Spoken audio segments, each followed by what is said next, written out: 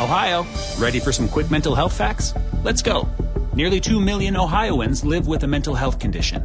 In the U.S., more than 50% of people will be diagnosed with a mental illness in their lifetime. Depression is a leading cause of disability worldwide. So why are some of us still stigmatizing people living with a mental health condition when we know all of this? Let's listen to the facts and beat the stigma.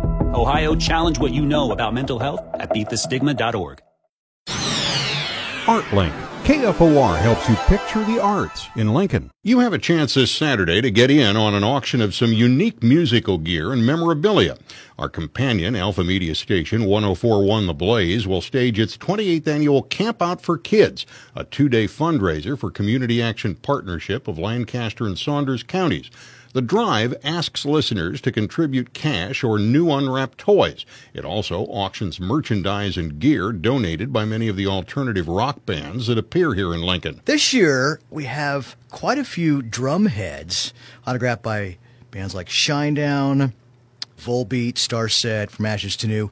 Blaze personality Sparky says there will also be a couple of guitars, including one from members of the legendary Stone Temple Pilots, and a good collection of concert flyers signed by bands appearing at the Bourbon Theater.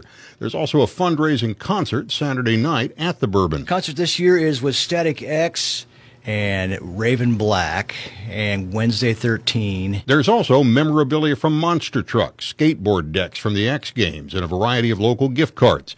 Camp Out for Kids will be held at Spike's Beach Bar and Grill north of Cornhusker Highway on 23rd Street. You can bring in cash or toy donations all day Friday or Saturday morning. The auction caps off the event Saturday morning from 11 a.m. to noon.